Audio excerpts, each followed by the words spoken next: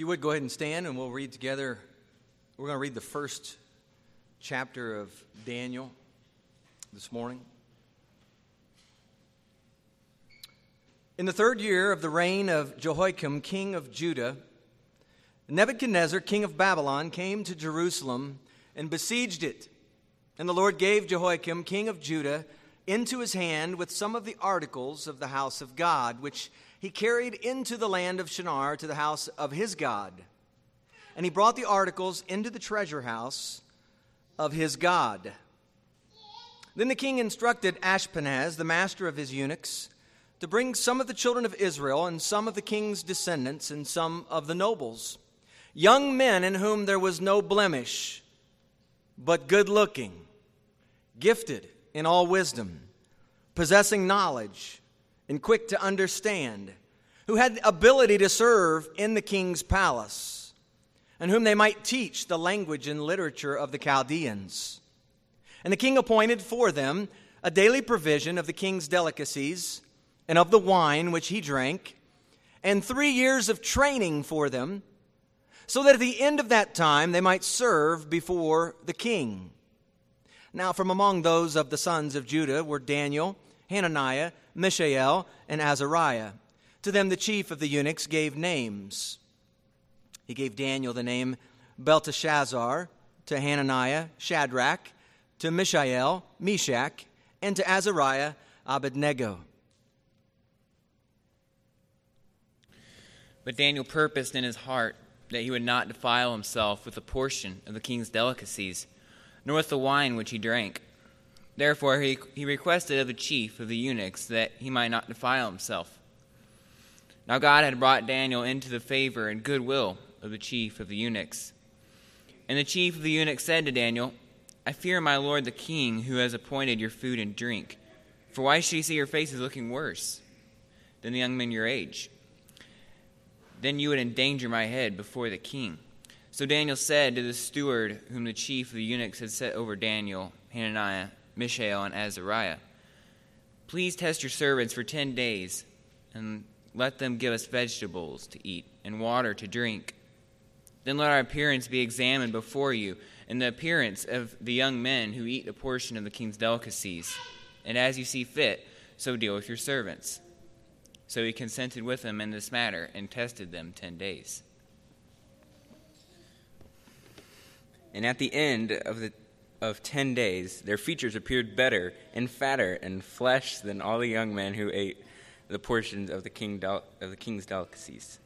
Thus, the steward took away their portion of delicacies and the wine that they were to drink, and gave them vegetables. As for these 4 men, God gave them knowledge and skill in all literature and wisdom. And Daniel had utter understanding in all visions and dreams. Now at the end of the days, when the king had said that they should be brought in, the chief of the eunuchs brought them in before Nebuchadnezzar. Then the king interviewed them, and among them all none was found like Daniel, Hananiah, Mishael, and Azariah. Therefore they served before the king. In all matters of wisdom and understanding, about which the king examined them, he found them 10 times better than all the magicians and astrologers who were in all his realm. Thus Daniel continued until the 1st year of King Cyrus. You may be seated.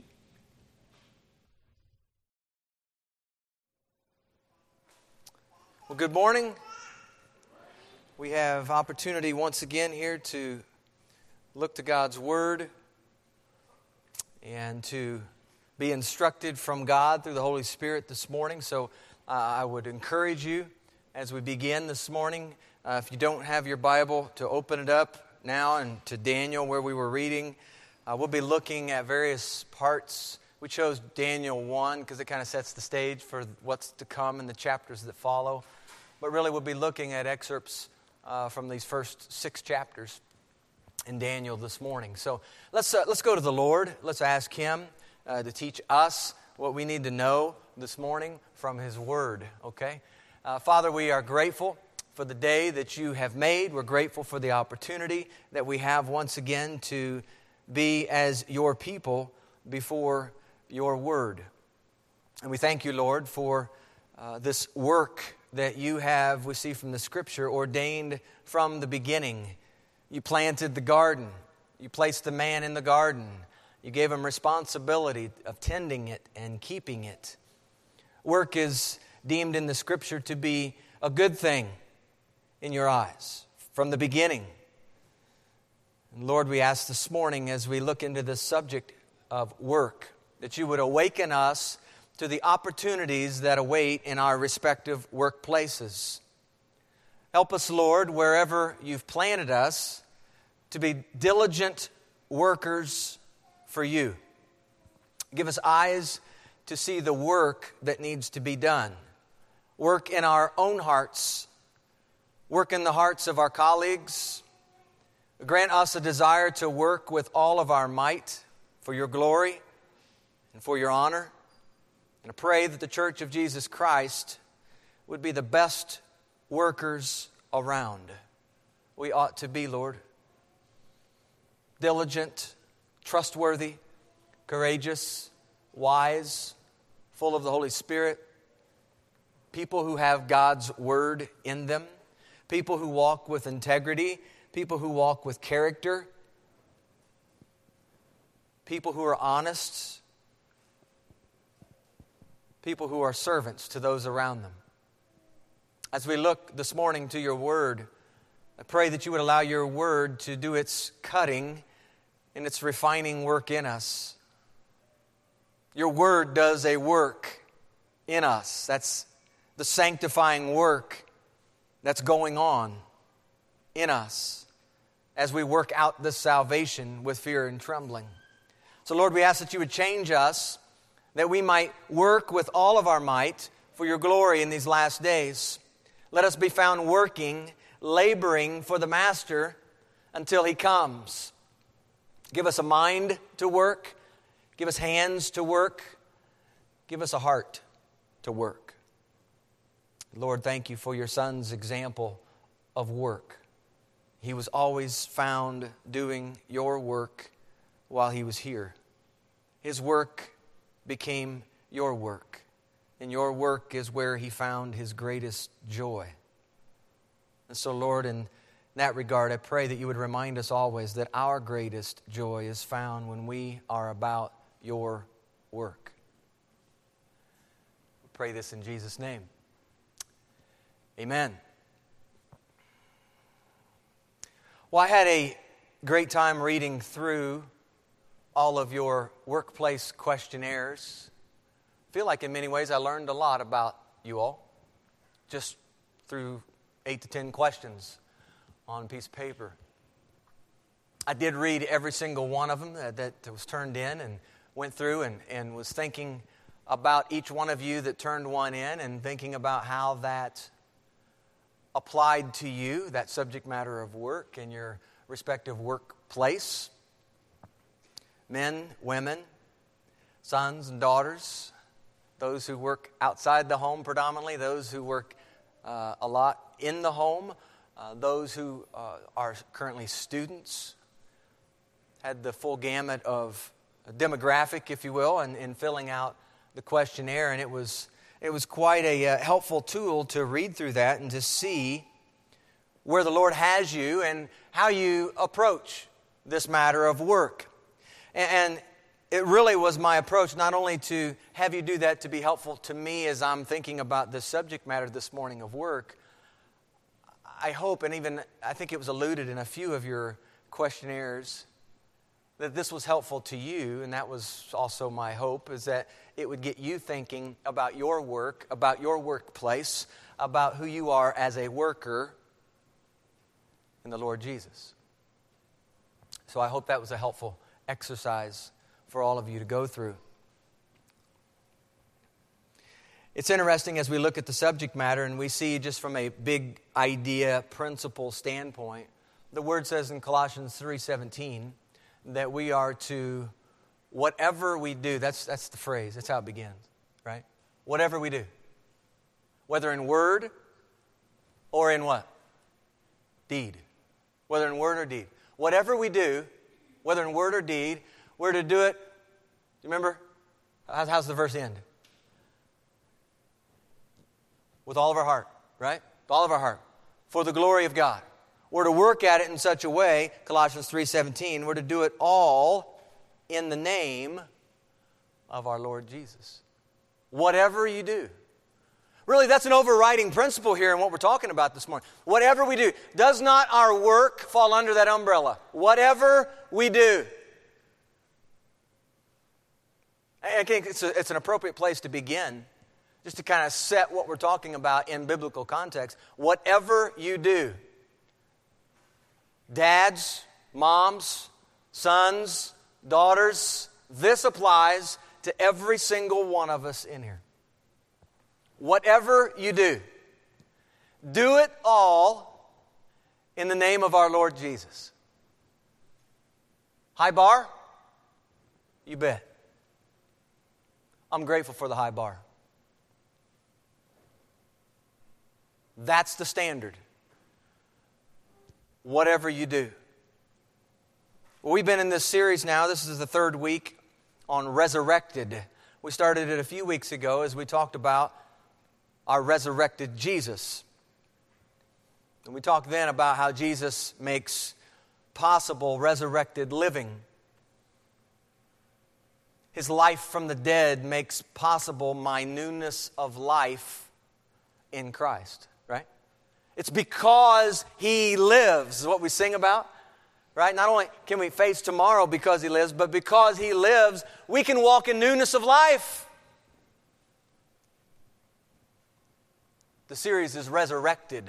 It implies that something or someone was once dead and has been raised.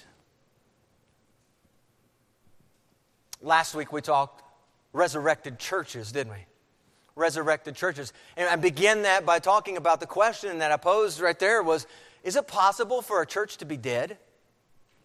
We talked about the sign, wanted, dead or alive, remember?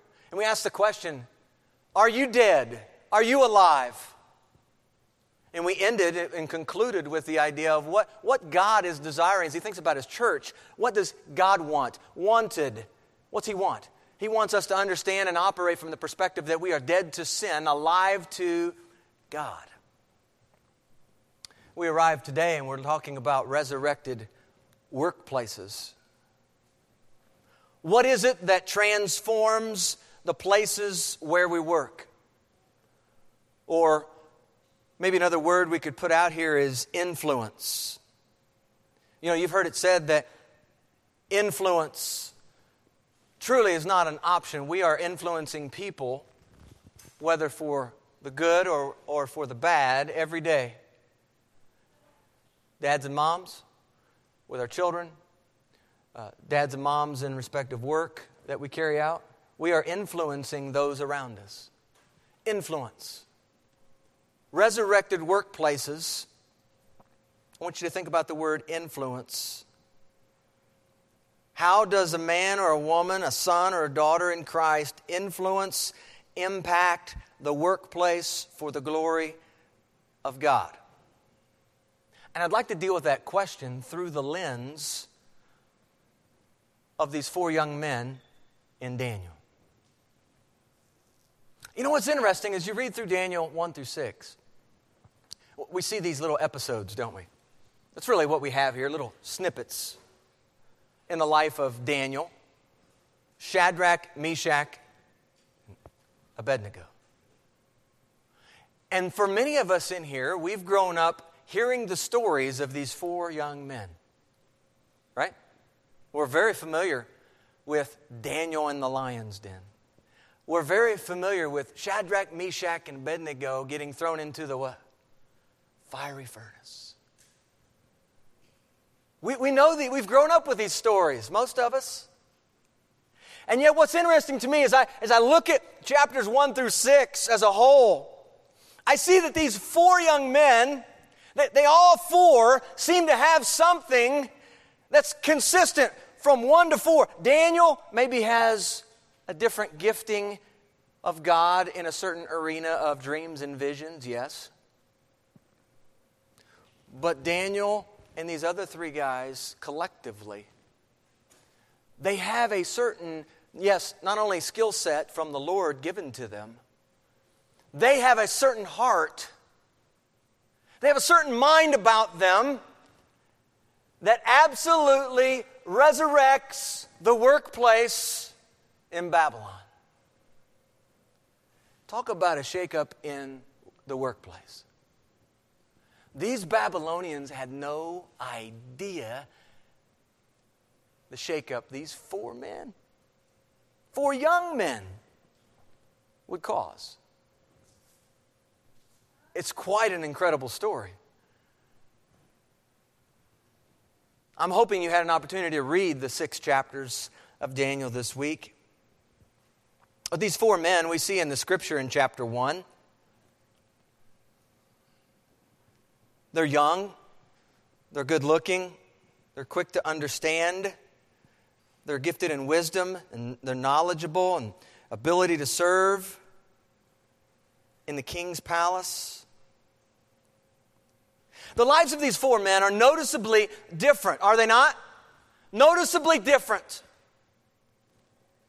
from the others that are mentioned in the text.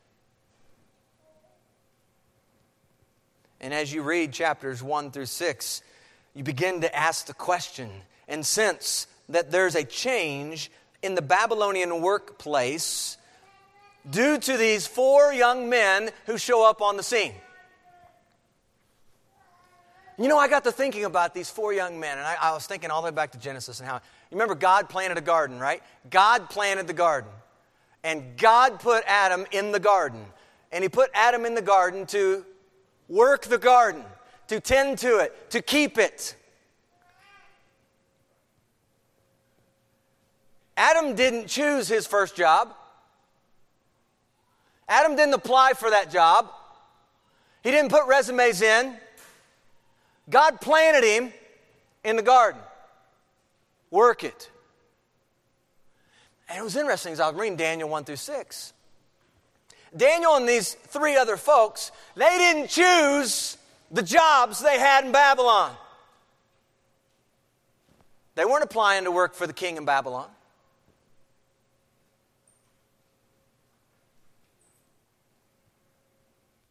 There's something there in these 4 men that goes all the way back to the book of Genesis in that regard, in terms of work.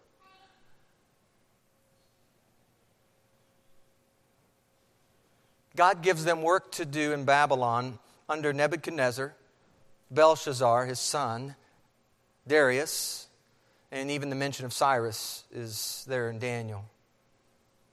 God equips them fully for the work that's assigned to them. Think about a young man named Joseph in the book of Genesis.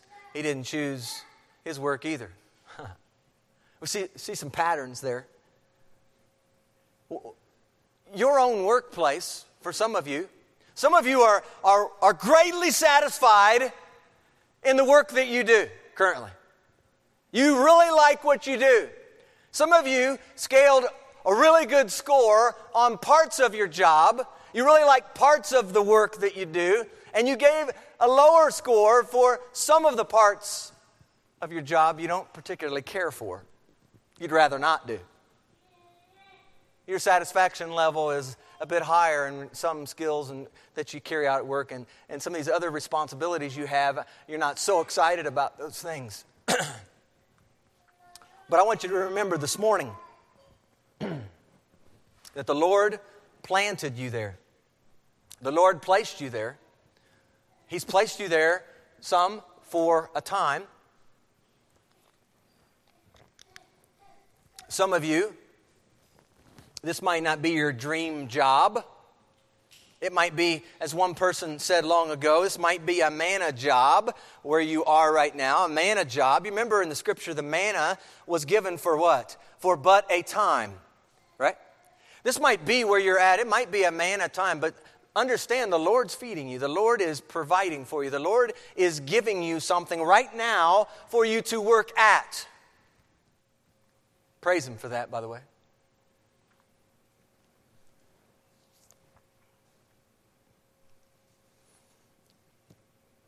Well, this workplace, what I find here in the opening chapters of Daniel is a template for transforming the workplace.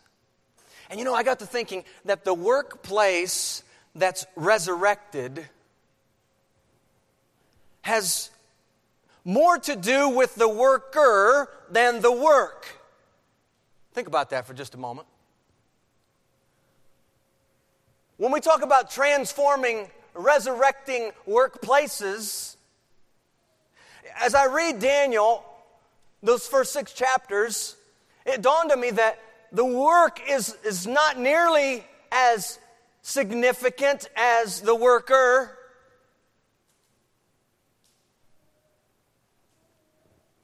We carry out important responsibilities at the workplace. Many of you do. Many of you are called upon during the week to do some really big things for the company, for the business.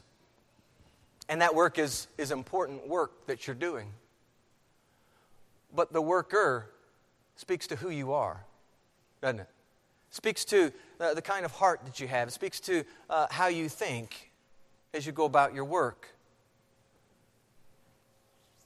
The workplace is the culture. We talk about this workplace environment, this culture, the way things are done around here. And some of you gave some very good descriptions of defining your culture where you work. The work would be deemed that product or service that you provide for a client or a customer.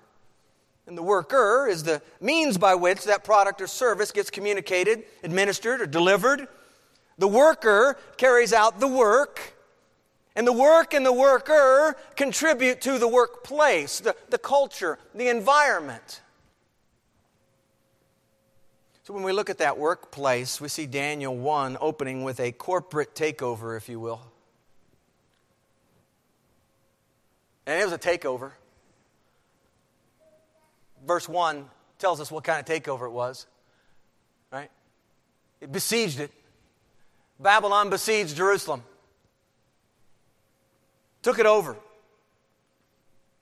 The description of the items that are taken from God's house in verse 2, articles of gold, they're transferred into the house of Nebuchadnezzar's God, lowercase g. Does that not right there, right out of the gate, tell us something about Nebuchadnezzar, tell us something about Babylon, about the culture of Babylon? He's got a palace with his own treasures set up to his own God. We get the idea in the opening verses of Daniel that this king of Babylon does not serve the same God that we serve. Jerusalem has been besieged. A takeover has happened.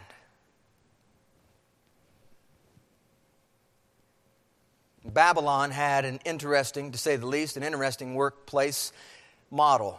And we get a glimpse of it. Look with me in verses, starting in verse 3, chapter 1. Then the king instructed Ashpenaz, the master of his eunuchs, to bring some of the children of Israel, listen to the groups, some of the children of Israel, some of the king's descendants, some of the nobles. That's the pool, the selection pool, if you will, of the people that are going to now work in Babylon. These are the people who are going to be taken from Jerusalem and are going to be deemed candidates for work in Babylon. And here's the description in verse 4. Young men, I'll say that again, young men, that's who they were hiring, that's who they were bringing. Young men, not old men, not women, young men. That's the culture, that's the workplace. Keep in mind, specifically, workplace in the palace for the king. Okay? In whom there was no blemish, but good looking, gifted in all wisdom, possessing knowledge, quick to understand, who had ability to serve in the king's palace, and whom they might teach the language and literature of the Chaldeans. I was listening to a pastor several months ago now, but he was preaching on this, and I still remember him saying that this was nothing less than brainwashing of the people of God. re-educating them in the way of the Babylonians. Re-educating them so that they become a worker to carry out the work in this workplace culture of Babylon. They were going to be trained in the ways of Babylon. And the king appointed for them a daily provision of the king's delicacies and of the wine which he drank. It goes all the way down to the food the king ate and the drink that the king's drinking. They are giving these folks everything to make them like the king in Babylon and to fit into this culture. 3 years of training. Don't miss this. 3 years of training went into this. What kind of workplace? 3 years of training so that, what's the end goal? So that at the end of that time, they might serve before the king. What's this workplace all about? This workplace is training and equipping these people that they're bringing in to work for the king. They're training them in such a way that they work for the king. They're working in the service of the king. That's what they're training them for. I got to thinking how much Babylon was this was a recruitment machine in Babylon. Only the best of the best, the elite, the strong, the intelligent, the wise, the attractive, yes, only the good looking, serving in the palace of the king. This was, at least for those working inside Nebuchadnezzar's palace, this was the makeup of workplace talent. The pool of talent was deep and wide to choose from. The workplace had a high level of training and development, right? A lot of your workplaces have training and development. Ongoing training, ongoing development. Babylon had an incredible layer, if you will, of training and development. Just so that they could then put them into the service and be ready to be useful to the king. Listen to this. They are training these folks to be useful for the king's purposes. It's hard to miss the application here. There's a verse in the scripture in 2 Timothy chapter 2 that talks about being useful to our master. Right? They were training. That was their workplace environment. They're training the people so that they would be useful to their king. Remember who this king is. Pagan.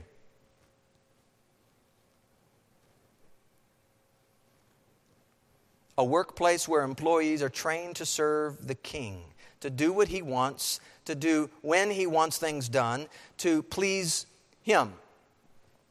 Now, this would be, in Daniel, this would be a government job, no doubt, that's we see before us in the pages of Scripture. And the government jobs in Babylon, they centered on pleasing the king at the time. And we read of Nebuchadnezzar, we read of Belshazzar, we read of Darius and Cyrus in this book. But the workplace was channeled to please the king. If we were to have an environment, or sometimes in your workplaces you have a slogan, what you are known by, a little catch tag. You might have your company name and then have some kind of line that describes what your company does. If that was to describe Babylon and the work done there, it would be, please the king, ... or else. Huh? And you read Daniel 1-6 and you see that come through. If you don't please me, it's not you're fired, it's you're dead. That's the way things worked. When you worked for the king and you didn't please the king, that's the way it worked.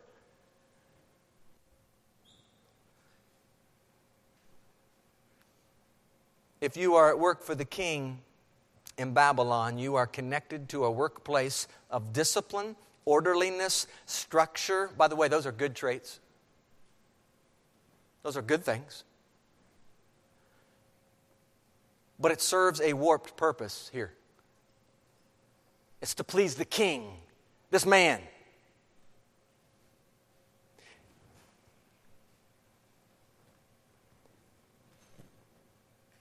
As you think about your own work in your workplace,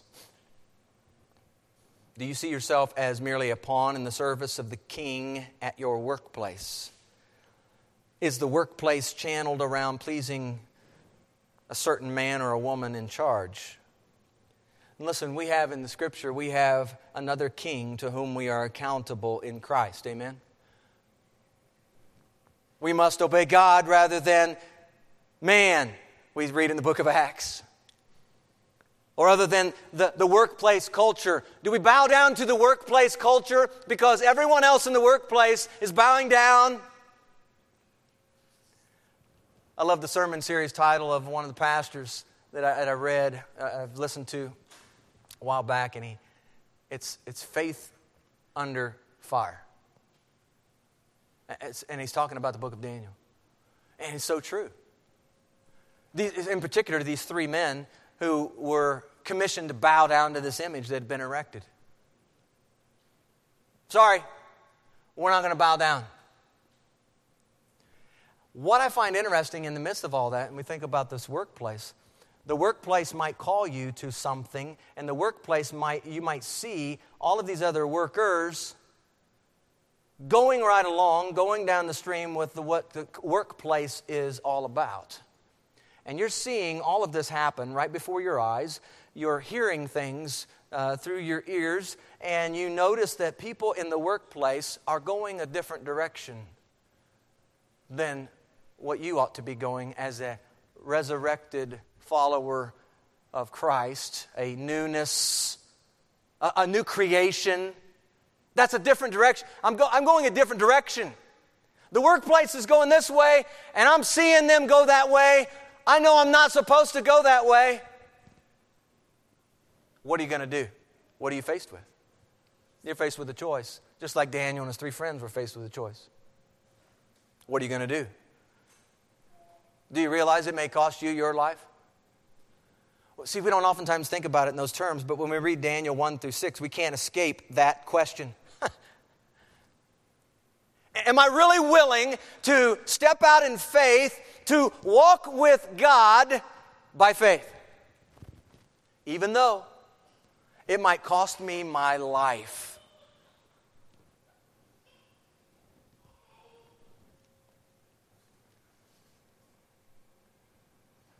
Well, we have this work, and we think about the work that went on in Babylon. And you know what I find interesting is that in chapter 2, it doesn't take us very long in this account. You get to chapter 2, and you immediately realize Daniel and his three friends, however smart, good-looking, wise, intelligent they were, along with some of the other folks who were being trained alongside them, their job security was up for grabs here in chapter 2. You know what the king does in chapter 2? He does an amazing thing. He calls in his astrologers, his soothsayers, his magicians. By the way, do you know the job that Daniel applied for was actually under the heading and label of magician and astrologer?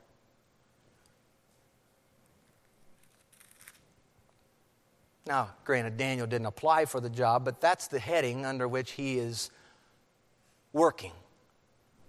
Because it says in chapter 1, it says that when the king interviewed them, verse 19, notice the king interviewed them after such a time, after their days of preparation. The king interviewed them, and among them all, none was found like Daniel, Hananiah, Mishael, and Azariah. Therefore, they served before the king. Listen to this. In all matters of wisdom and understanding about which the king examined them, Do you think that this king was bent on finding out every little detail about these people from Jerusalem? I do. I think he wants to know everything about them. I think he's hammering them. I think this is an interview. This is one of those interviews that you probably don't want to sit in. on. All kinds of questions, I'm sure, were coming. But it says, in all matters of wisdom and understanding about which the king examined them, he found them 10 times better. 10 times, not just a little bit, not just a little bit better, 10 times better than all the magicians and astrologers who were in all his realm. In other words, the workers that were already working for the king, he's interviewing these newbies, these new recruits from Jerusalem. And these 4 guys are 10 times better than anybody else he's already got in his pool over here. Think about that for just a moment.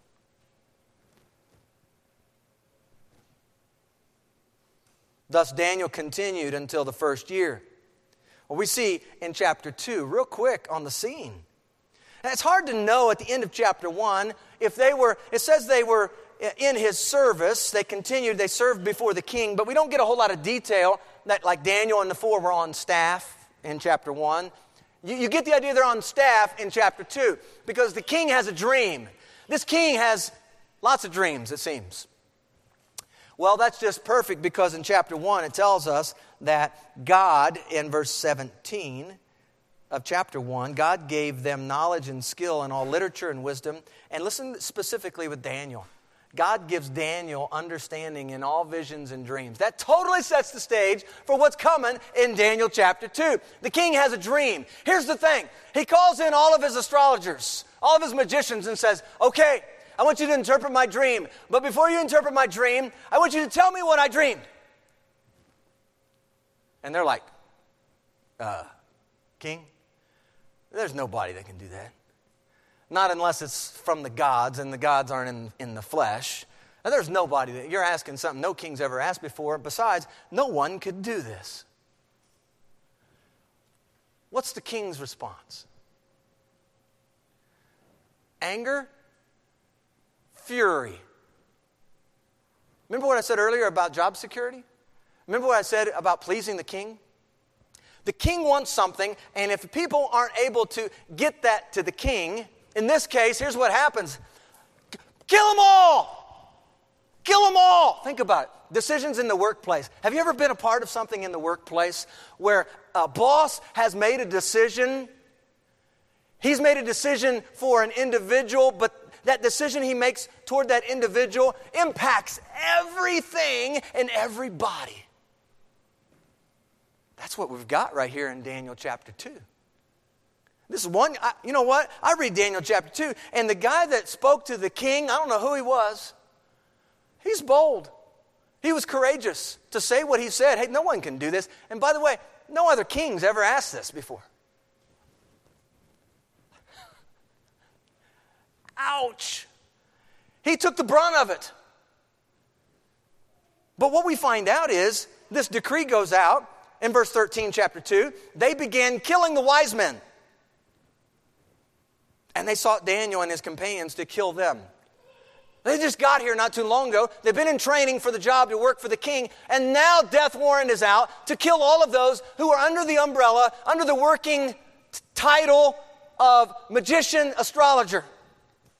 And here we see in 2:13 that would include Daniel and his 3 friends. With counsel and wisdom, Daniel answered Arioch, the captain of the king's guard, verse 14, who had come out to kill the wise men of Babylon. And Daniel's like, why is this decree of the king so urgent? And Arioch made the decision known to Daniel. Look what happens. I love this. The worker. I want you to look at this for just a moment. What kind of worker here we have? He's on staff. He's working for the king. He's heard now what has happened, what's transpired. Why is the king wanting to kill all of the wise men and astrologers? David goes in and asks who? The king. The king. To give him time that he might tell the king the interpretation. Then Daniel went to his house. Stop right there for just a moment. Leads us to believe the king actually said okay. Because it seems like there's a small window of time where this was put on hold. He goes home. Look what he does, friends. He makes the decision of what the king's going to do. He makes it known to Shadrach, Meshach, and Abednego, his companions, Why? That they might seek mercies from the God of heaven concerning this secret, so that Daniel and his companions might not perish with the rest of the wise men of Babylon. You know, I read this, and I want you to notice from the text what they do not do. Notice what they do not do. They don't get together to badmouth their boss. You see that? It's not in the text. They don't get together to wallow in their pending death sentence.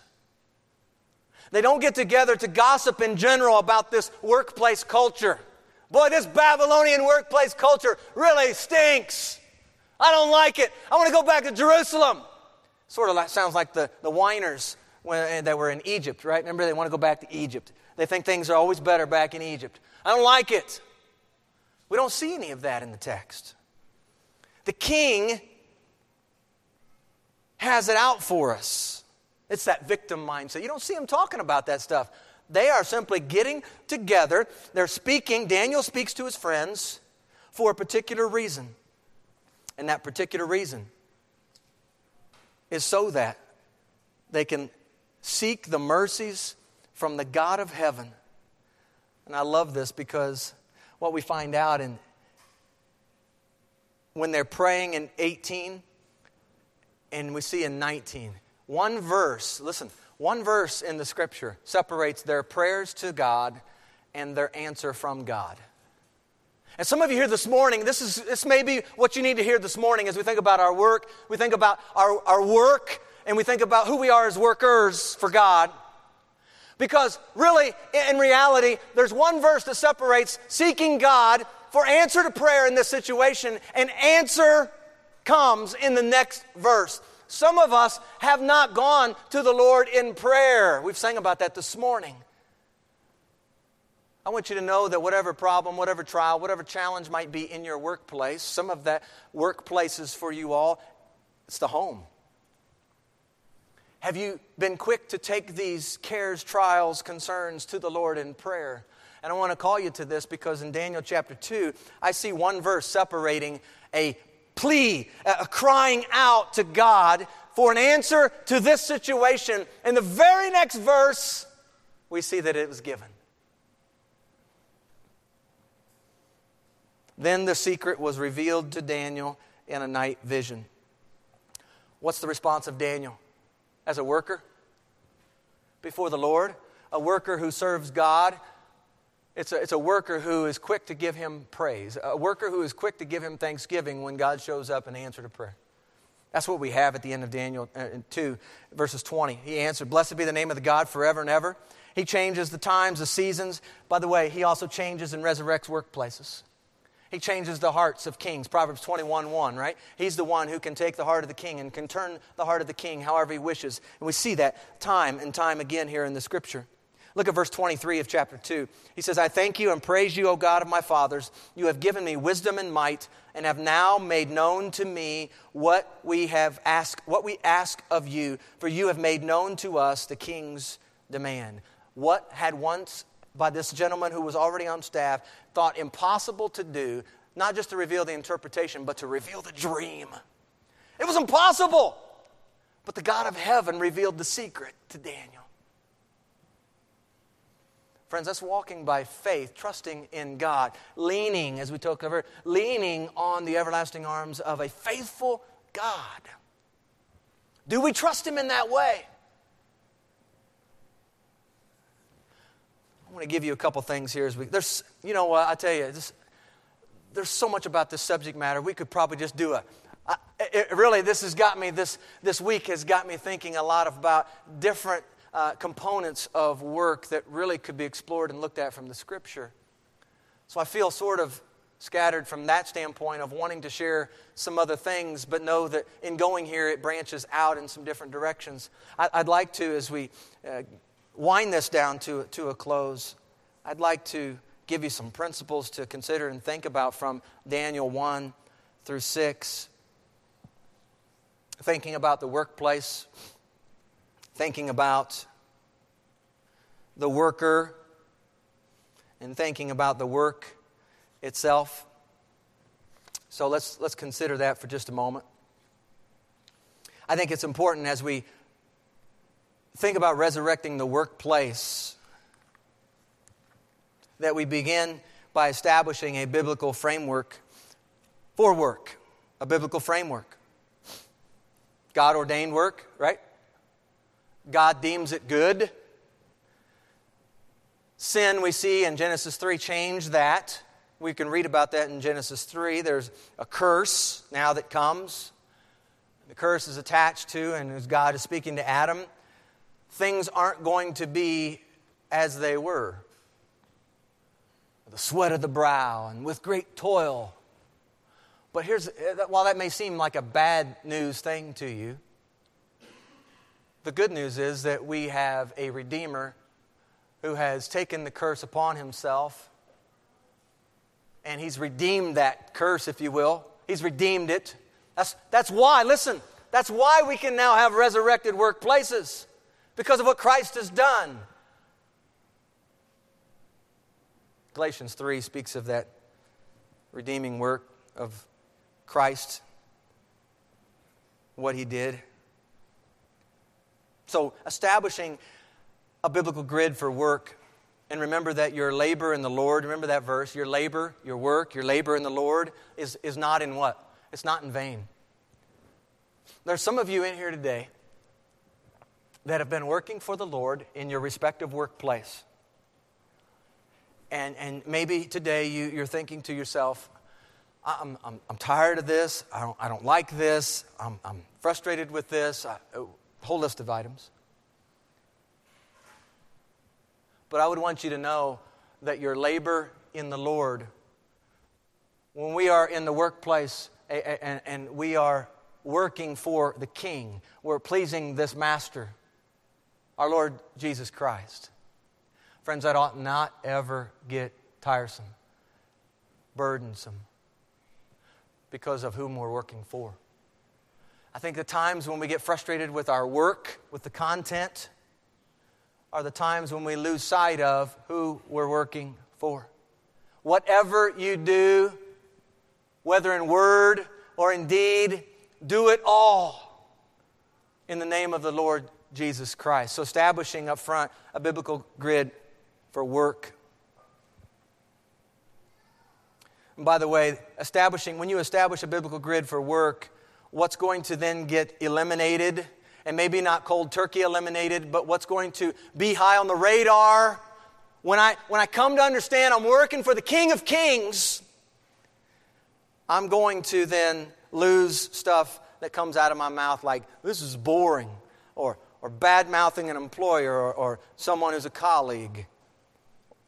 And listen, side note, maybe it's not you bad-mouthing them, but maybe it's you standing by the person who's bad-mouthing Joe who works down the hall. You're participating.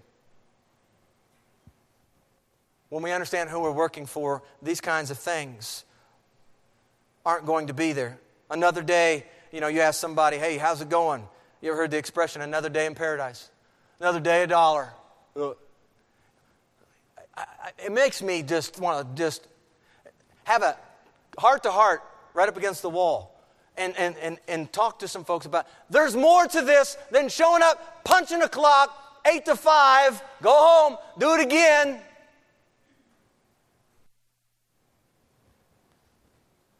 The workplace and the work. I would ask you about the worker, because that's what this is all talking about, this biblical grid, this framework. Where's your heart in this? Where's your heart? Where's your mind as it pertains to the work God's given you right now? If you're working right now thinking, this isn't the job I'm going to do long term, then what we do in that situation is we end up giving lip service to the job we're currently in, thinking, dreaming, hoping there's some big job over here that now I'm going to flip the switch and I'm going to give all my heart to this job. Listen, it doesn't work like that. Not when we are working for the King of Kings. Whatever you do. All right, I'm moving on. Second one. Don't ever underestimate your influence at work. Don't ever underestimate your influence at work. Moms, I'll just speak to a lot of the moms here for just a moment. We're going to talk to moms here in a few weeks, specifically.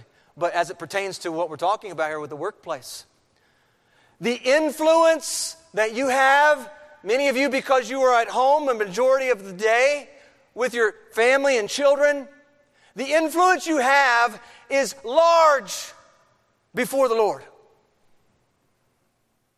We read in this text, we see that Daniel works under these kings, Nebuchadnezzar, Belshazzar, Darius, Cyrus, and one of the things that just jumped off the page is his influence on every single one, especially the first three that I mentioned. His influence on Nebuchadnezzar, his influence on Belshazzar, his influence on Darius. Do you notice that each of those kings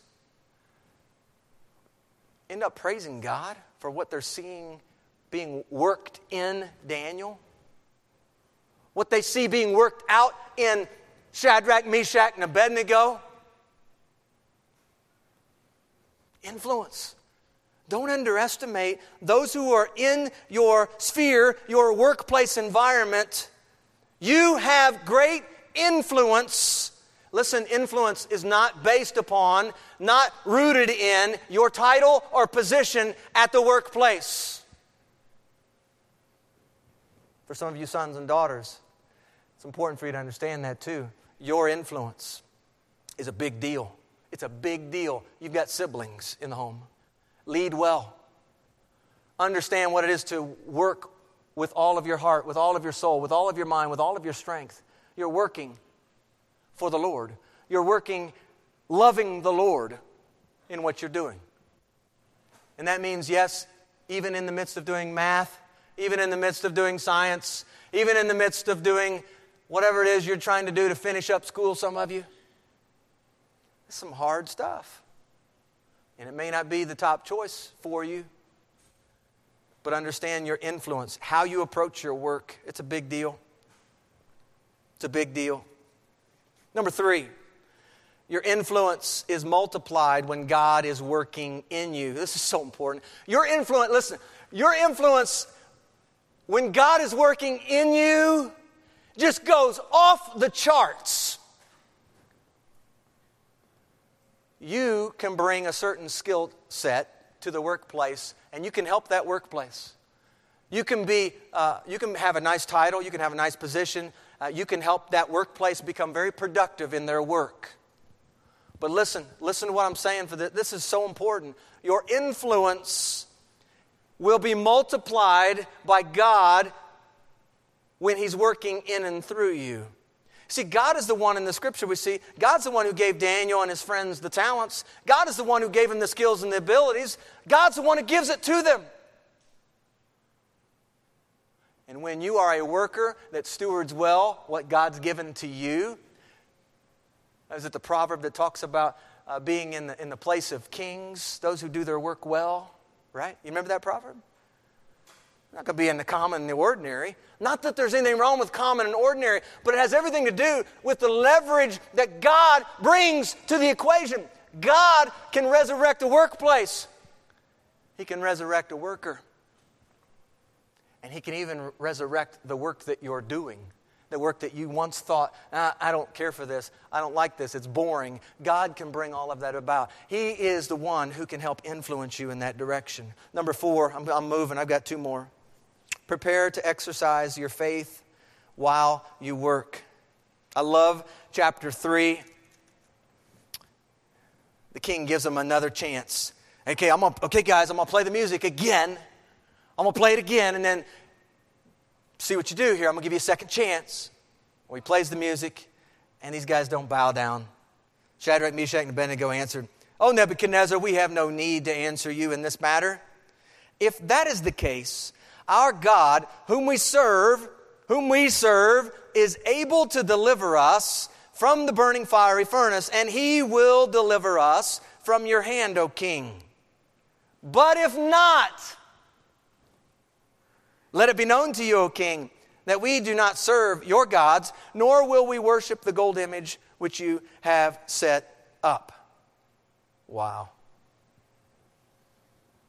Are you prepared to exercise your faith in that manner? Notice when these three young men and when Daniel, when they are before the king, when they are speaking, one of the other side notes of this particular point that I would want to bring forward is how they communicate with the king, how they communicate with someone who is above them. In your workplace, you might have someone you're accountable to. You might have someone that they're accountable to, right? There's a chain of command.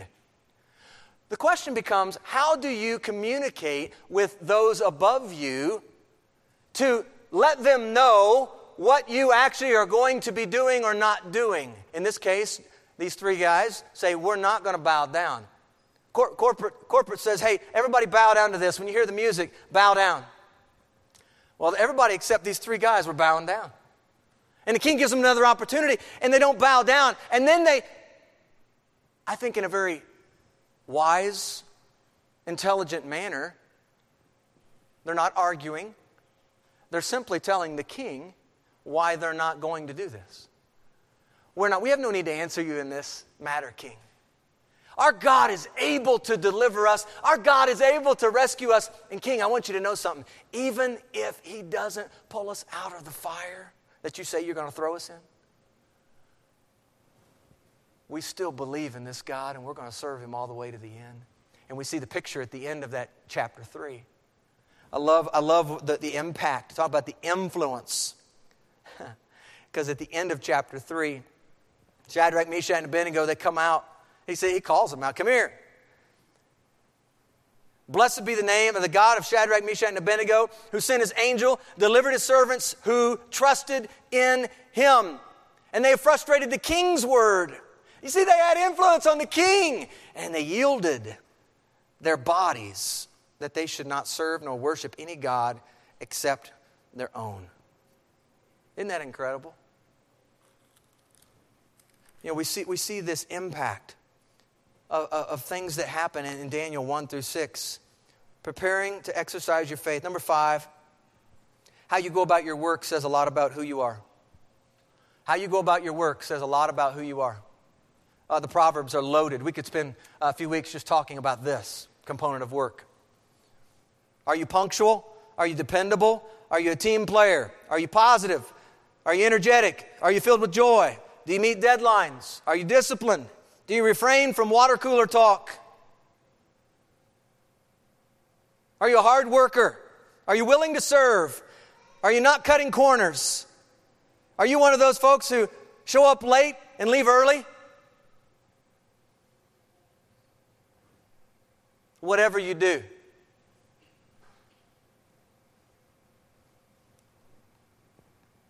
Last one and we're done. Let godly living serve as the dirt in your life. You remember Daniel chapter 6? Daniel has distinguished himself, not on his own accord, but that's just the way things have worked as God's been working through Daniel. This Daniel distinguished himself above the governors and satraps because an excellent spirit was in him. And the king gave thought to setting him over the whole realm. The king's thinking about setting Daniel over the whole realm of Babylon. A foreigner, this young man from Jerusalem, over the whole realm of Babylon. Incredible. So the governors and satraps, they catch wind of this. They find some charge. They're trying to find some charge against Daniel concerning the kingdom. Listen to these words in 6 verse 4. They could find no charge or fault because he was faithful. Nor was there any error or fault found in him. They couldn't find any dirt on Daniel. Wow! Think about it. Think about what kind of worker we're talking about here. Think about the kind of work that this worker has carried out to this point. They are trying because they don't want this foreigner overseeing them. You see how this works? The locals don't want him. They're trying to find everything they can to get him out of the picture. They're going to dig up whatever they can. The problem is they can't find it, so where do they turn? Verse 5, we shall not find any charge against this Daniel unless we find it against him concerning the law of his God. Wow. when people look at you, if there was an investigation underway to dig up some dirt on you in terms of how you go about your work, would they be able to find something? Would they be able to see what kind of worker you are? And go, man, I'm turning him in for this. I'm turning her in for this. Because they don't do this at all. Or would they get so frustrated when they look at your life as a worker in the workplace and go, I don't know. I don't know. But I do know. And this is the important part. I do know they serve this God. This one they talk about every now and then, Jesus. Is it possible we could come up with something to trap them in their faith, in this God that they serve? And that's what happens in Daniel chapter 6. King gives this command. The king is a fool. These kings are fools. And I say that from the biblical perspective because they're without the Lord. Hey, that sounds good. 30 days. No one bows down to anybody but me. Oh, I like that. That sounds good, king says. Only problem is Daniel, whom he happens to really like at the time, is the one who gets in the crossfires. And yet at the end, we see, just look at the end of this. The king gives the command. They brought the man in. The king was exceedingly glad, commanded that they should be taken Daniel out of the den. And I love it because the king is the one who recognizes what God has done. This very thing that they went after to try and trap Daniel, this king sees and recognizes the influence that this man Daniel, just like the three friends before him in the fiery furnace, faith, held on to his God. You know, as you read this, you see the kings falling down prostrate, kings falling down before Daniel, recognition of Daniel's God. Church, there's a lot here. A lot of really good things for us to learn. Let godly living serve as the dirt in your life. And listen, the apostles understood this really well because when they were teaching and preaching in the name of Jesus, it says that they left that day in Acts chapter 4. They left in Acts 4 and 5. We read that they left counting themselves worthy to be suffered for the name of Jesus. They got together and they lifted up praise to God and they prayed that they would become even more bold and even more courageous, that the glory of God would be seen through their lives. As we think about workplaces being resurrected, friends, I hope you understand that these three work together. Our workplace, our environment, our work, what we do, the content, what we deliver, and the worker, they're all very much connected. I would like you to be able to see, too, that while the workplace and the work is important, no doubt, the worker, what kind of worker are you for the Lord Jesus Christ? And to remember Colossians 3, it's the banner which we began things, thinking about resurrected workplaces. Whatever you do, whether in word or in deed, do it all in the name of the Lord Jesus Christ. Can we do that? Let's pray. Father, help us in our work to be diligent for your kingdom. There's so much here in these 6 chapters that it would be perhaps an opportunity down the road to be able to just work through verse by verse in these chapters in particular. But we thank you, Lord, for the time this morning. Thank you for teaching us through your word. I thank you for these 4 young men. These 4 young men who made quite a splash in Babylon in that day. Not because they were looking to make a splash, but because you were working in and through them, and they made themselves available to you. They were faithful to you. They were teachable. They were willing to do what you had called them to do, even if that meant putting their lives on the line. It was truly faith under fire.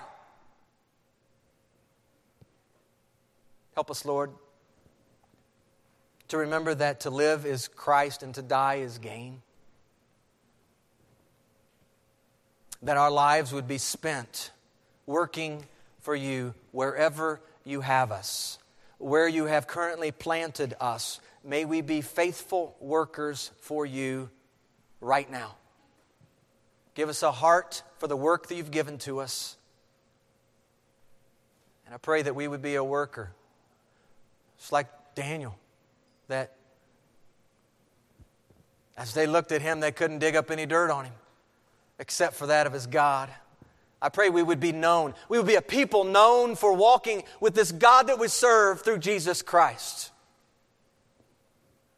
Father, I praise you that your Son, Jesus, worked your work during his days. That's how he spent his days, carrying out your work. May our work be spent and our days be spent carrying out the work you've called us to, with the heart that you've called us to do it with the mind that's renewed through the truth of your word. We pray your Holy Spirit would empower us, lead us, and guide us to do these very things, that we might influence others for the gospel of Jesus Christ, that your name would be exalted and proclaimed wherever we go. It's in Christ's name we pray. Amen.